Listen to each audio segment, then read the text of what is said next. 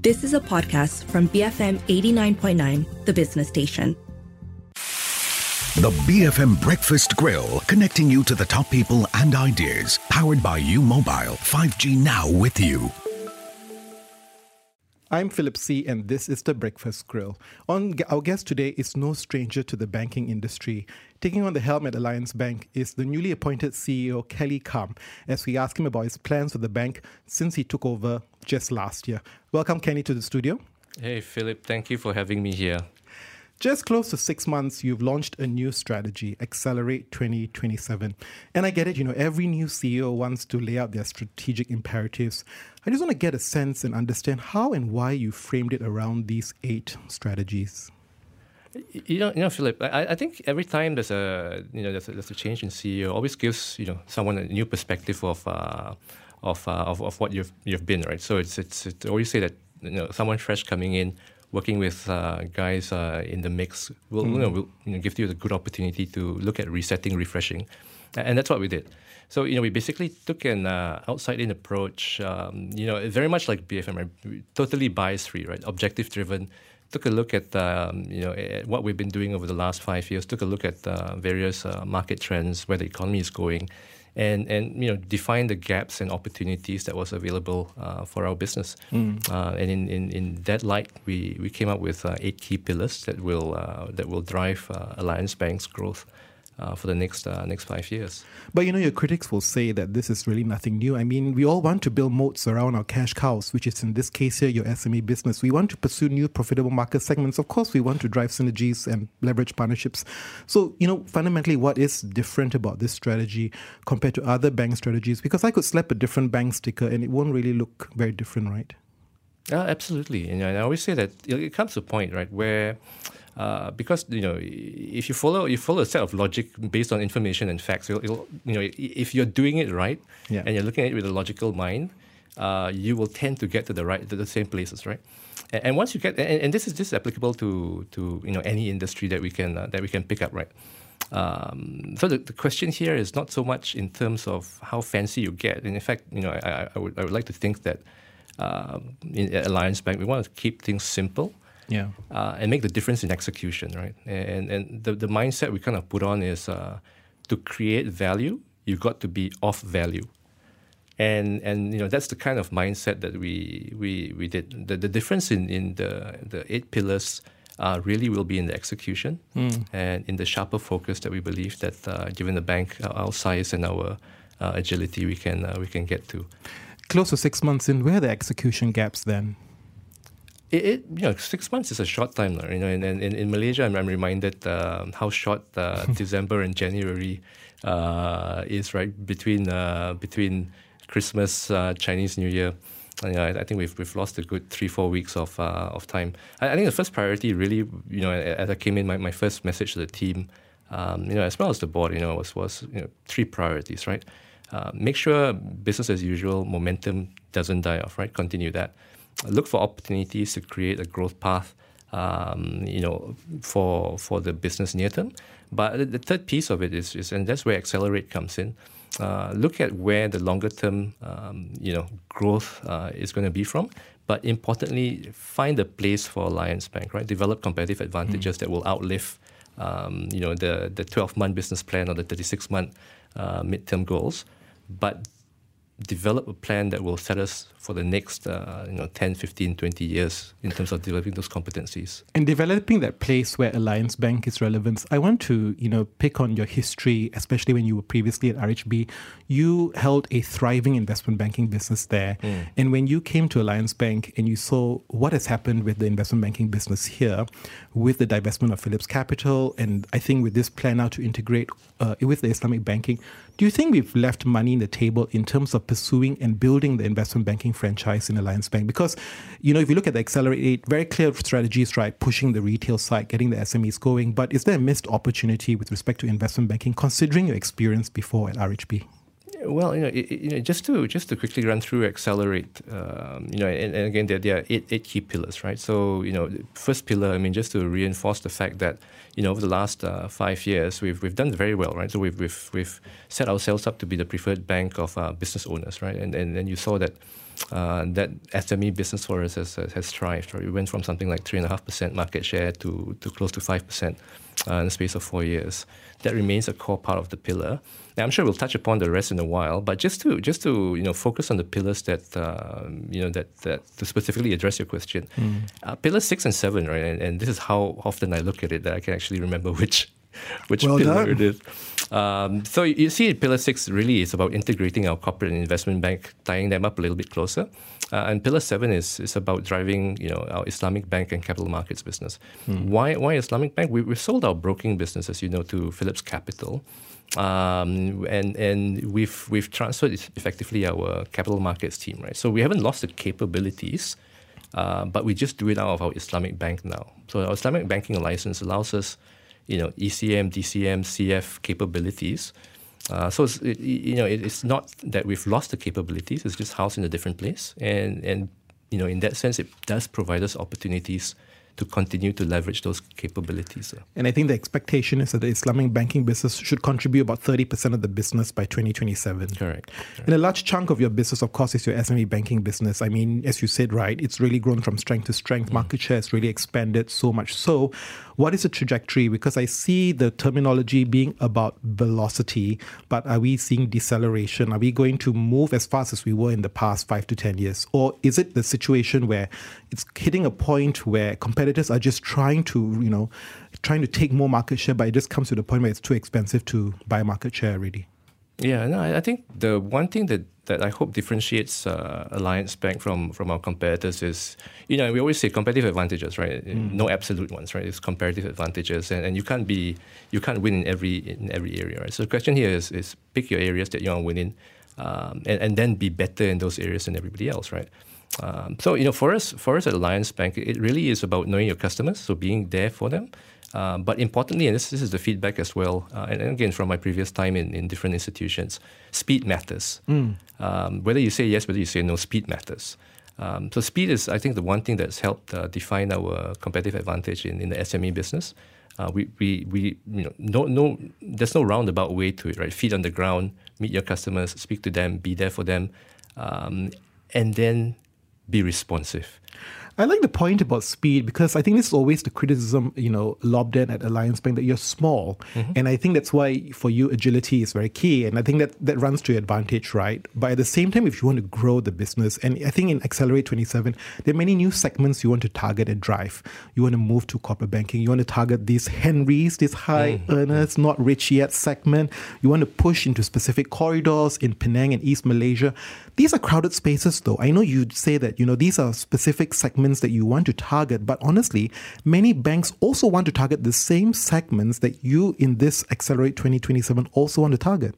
Absolutely, and it goes back to what we spoke about, all right? With the SME mindset, the challenger mindset, it's the same thing. When I had a chat with the team and I took a look at the trajectory, same mindset. The SME business, again, if you just follow the logic of it, right? More than 90% of corporations in Malaysia are SME. Growth driver of the economy. So everybody is really looking at the SME sector very, very closely, right? But following that same mindset that we spoke about, right?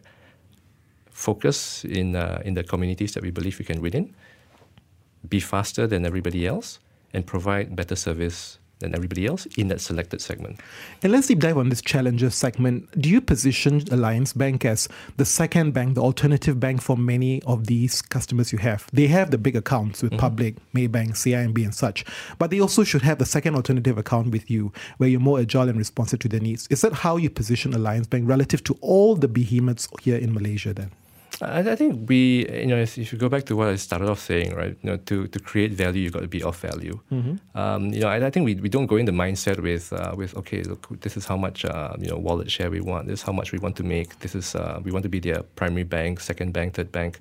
I think we go in from the perspective of, okay, if we pick a certain community to play in, to win at, how can we provide additional value in that space above and beyond what they're already enjoying with the other banks, right?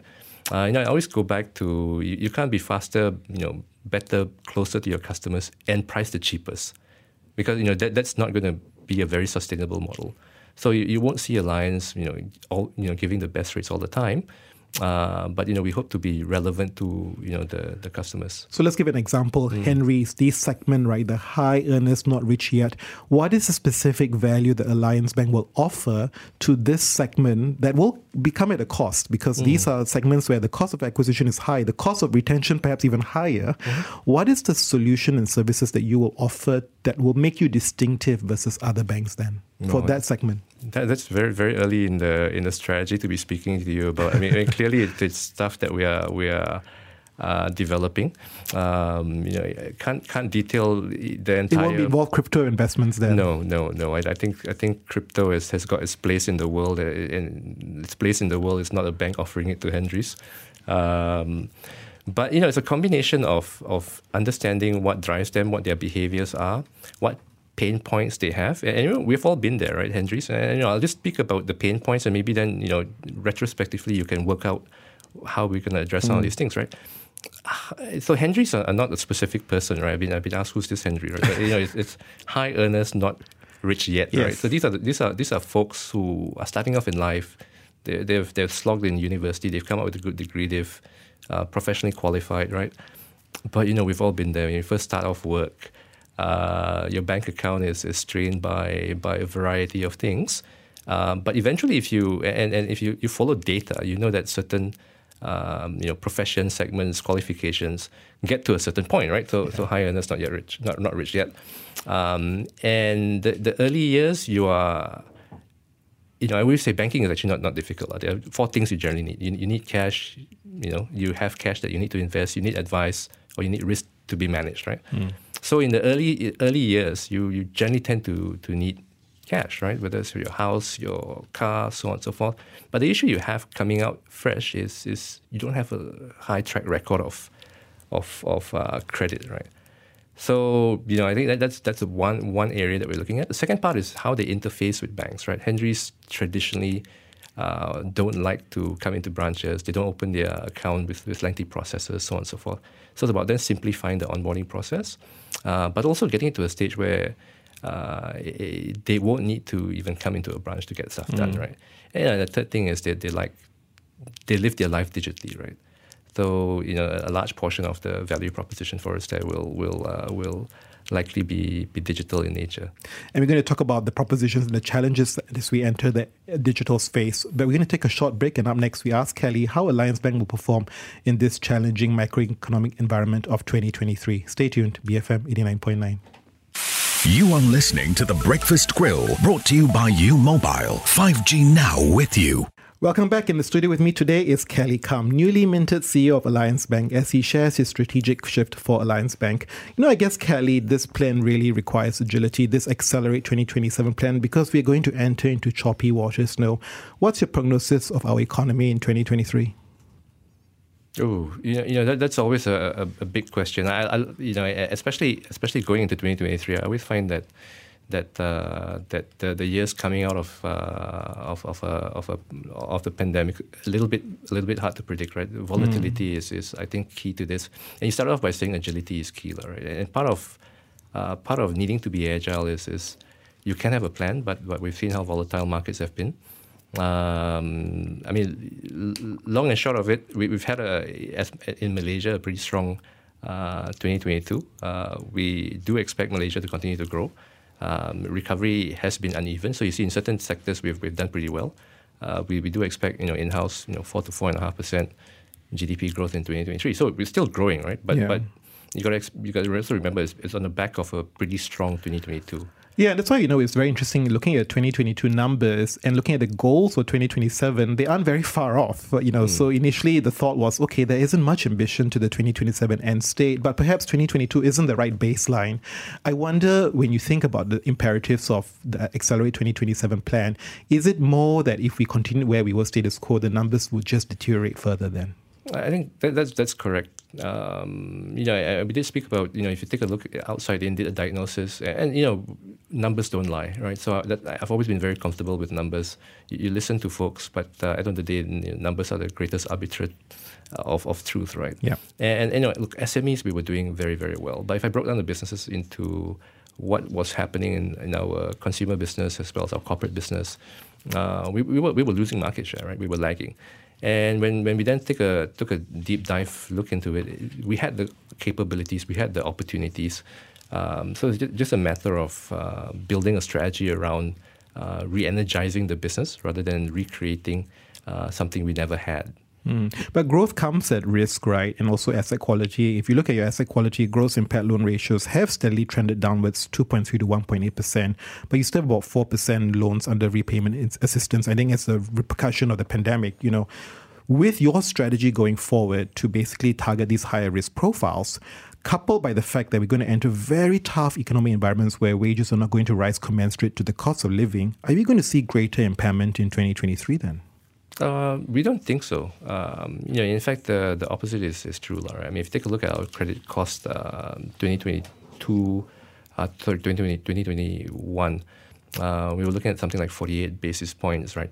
Charge-off ratios, right? Credit charge. We've guided the market. We'll come in at 35 to 40 for latest financial year, and I'm probably going to maintain that going into, if not a little bit lower, in the year after. We actually believe the economy is getting better, not worse. And like I say, although it's been a little bit uneven, we do expect the economic environment to be quite supportive of growth. And central bank, especially with the pausing of interest rate rise in January, and to be fair, we got it wrong ourselves. It does seem to show that the focus is towards growth rather than continued taming of the inflation. The debate is whether you can outpace industry growth, isn't it? I mean, the plan for you is to achieve above industry loan growth about 8 to 10%. Analysts don't quite think you can pull it off. Many are forecasting 6 to 7%. How are you going to outgrow the industry? Again, if you then break down the loan growth trajectory, right? Our SME commercial business is already doing double digits. We're doing something at 9.8, 10 plus %. The challenge for us has been our consumer business over the last 4 years has really just been growing sub 2%. Why has it been so underperforming the consumer business? I think it was a choice, right? The choice was given the nature of the economy back then. It was felt that there was some de-emphasis, I would say, in the mortgage and property areas of loans. So you see that's the area where the loan growth has actually significantly slowed, right? And in any developing market, the retail space, mortgages, property, that is going to be the largest part of consumer growth, right?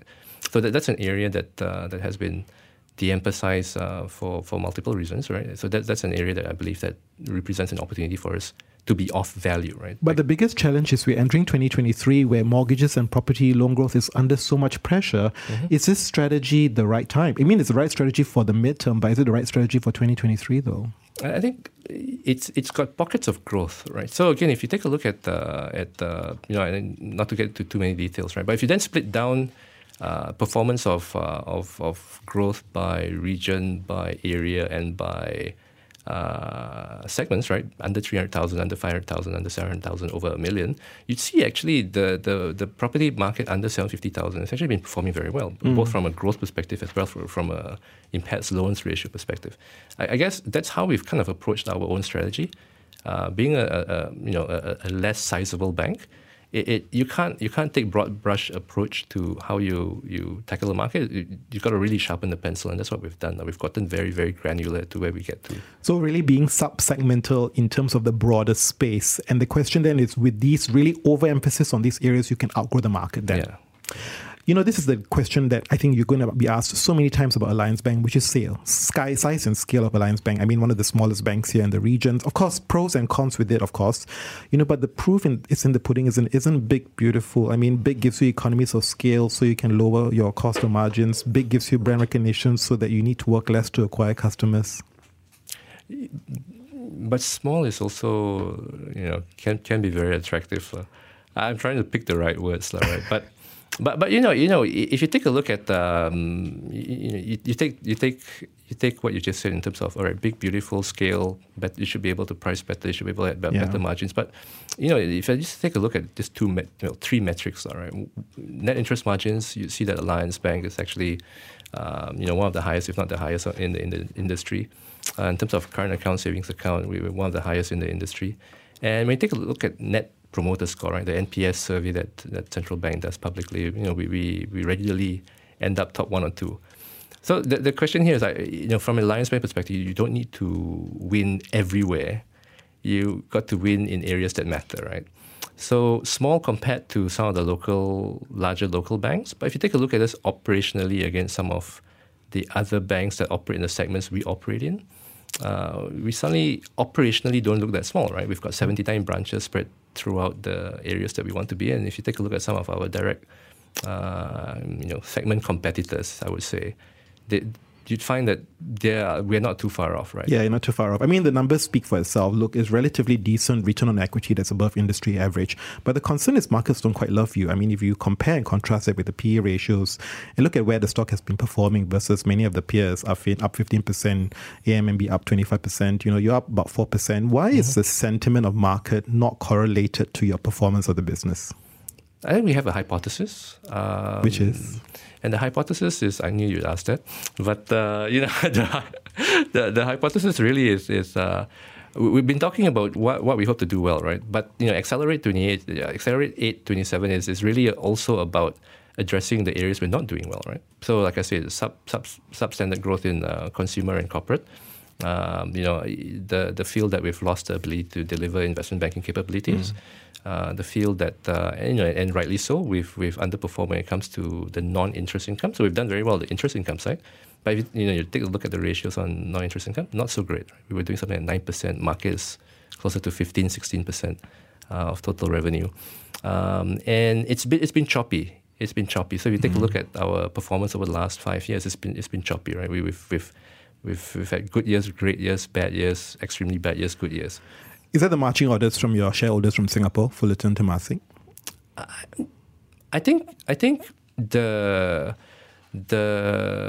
process of my appointment really was locally board driven, right? So we have a very professional board, independent of our shareholders, and the key for us is what I started off saying, right? Create value by being of value. So I think the imperative is to create value. That's how you build a sustainable business. Investors begin to like us, and we're then able to deliver more back into the community. So it is about creating value for all shareholders. And as we conclude, a question perhaps quite apt as you start your new role, Bridget Lai, Sung Seo Wah, Joel Conright, yourself, all outsiders, will your successor be an insider?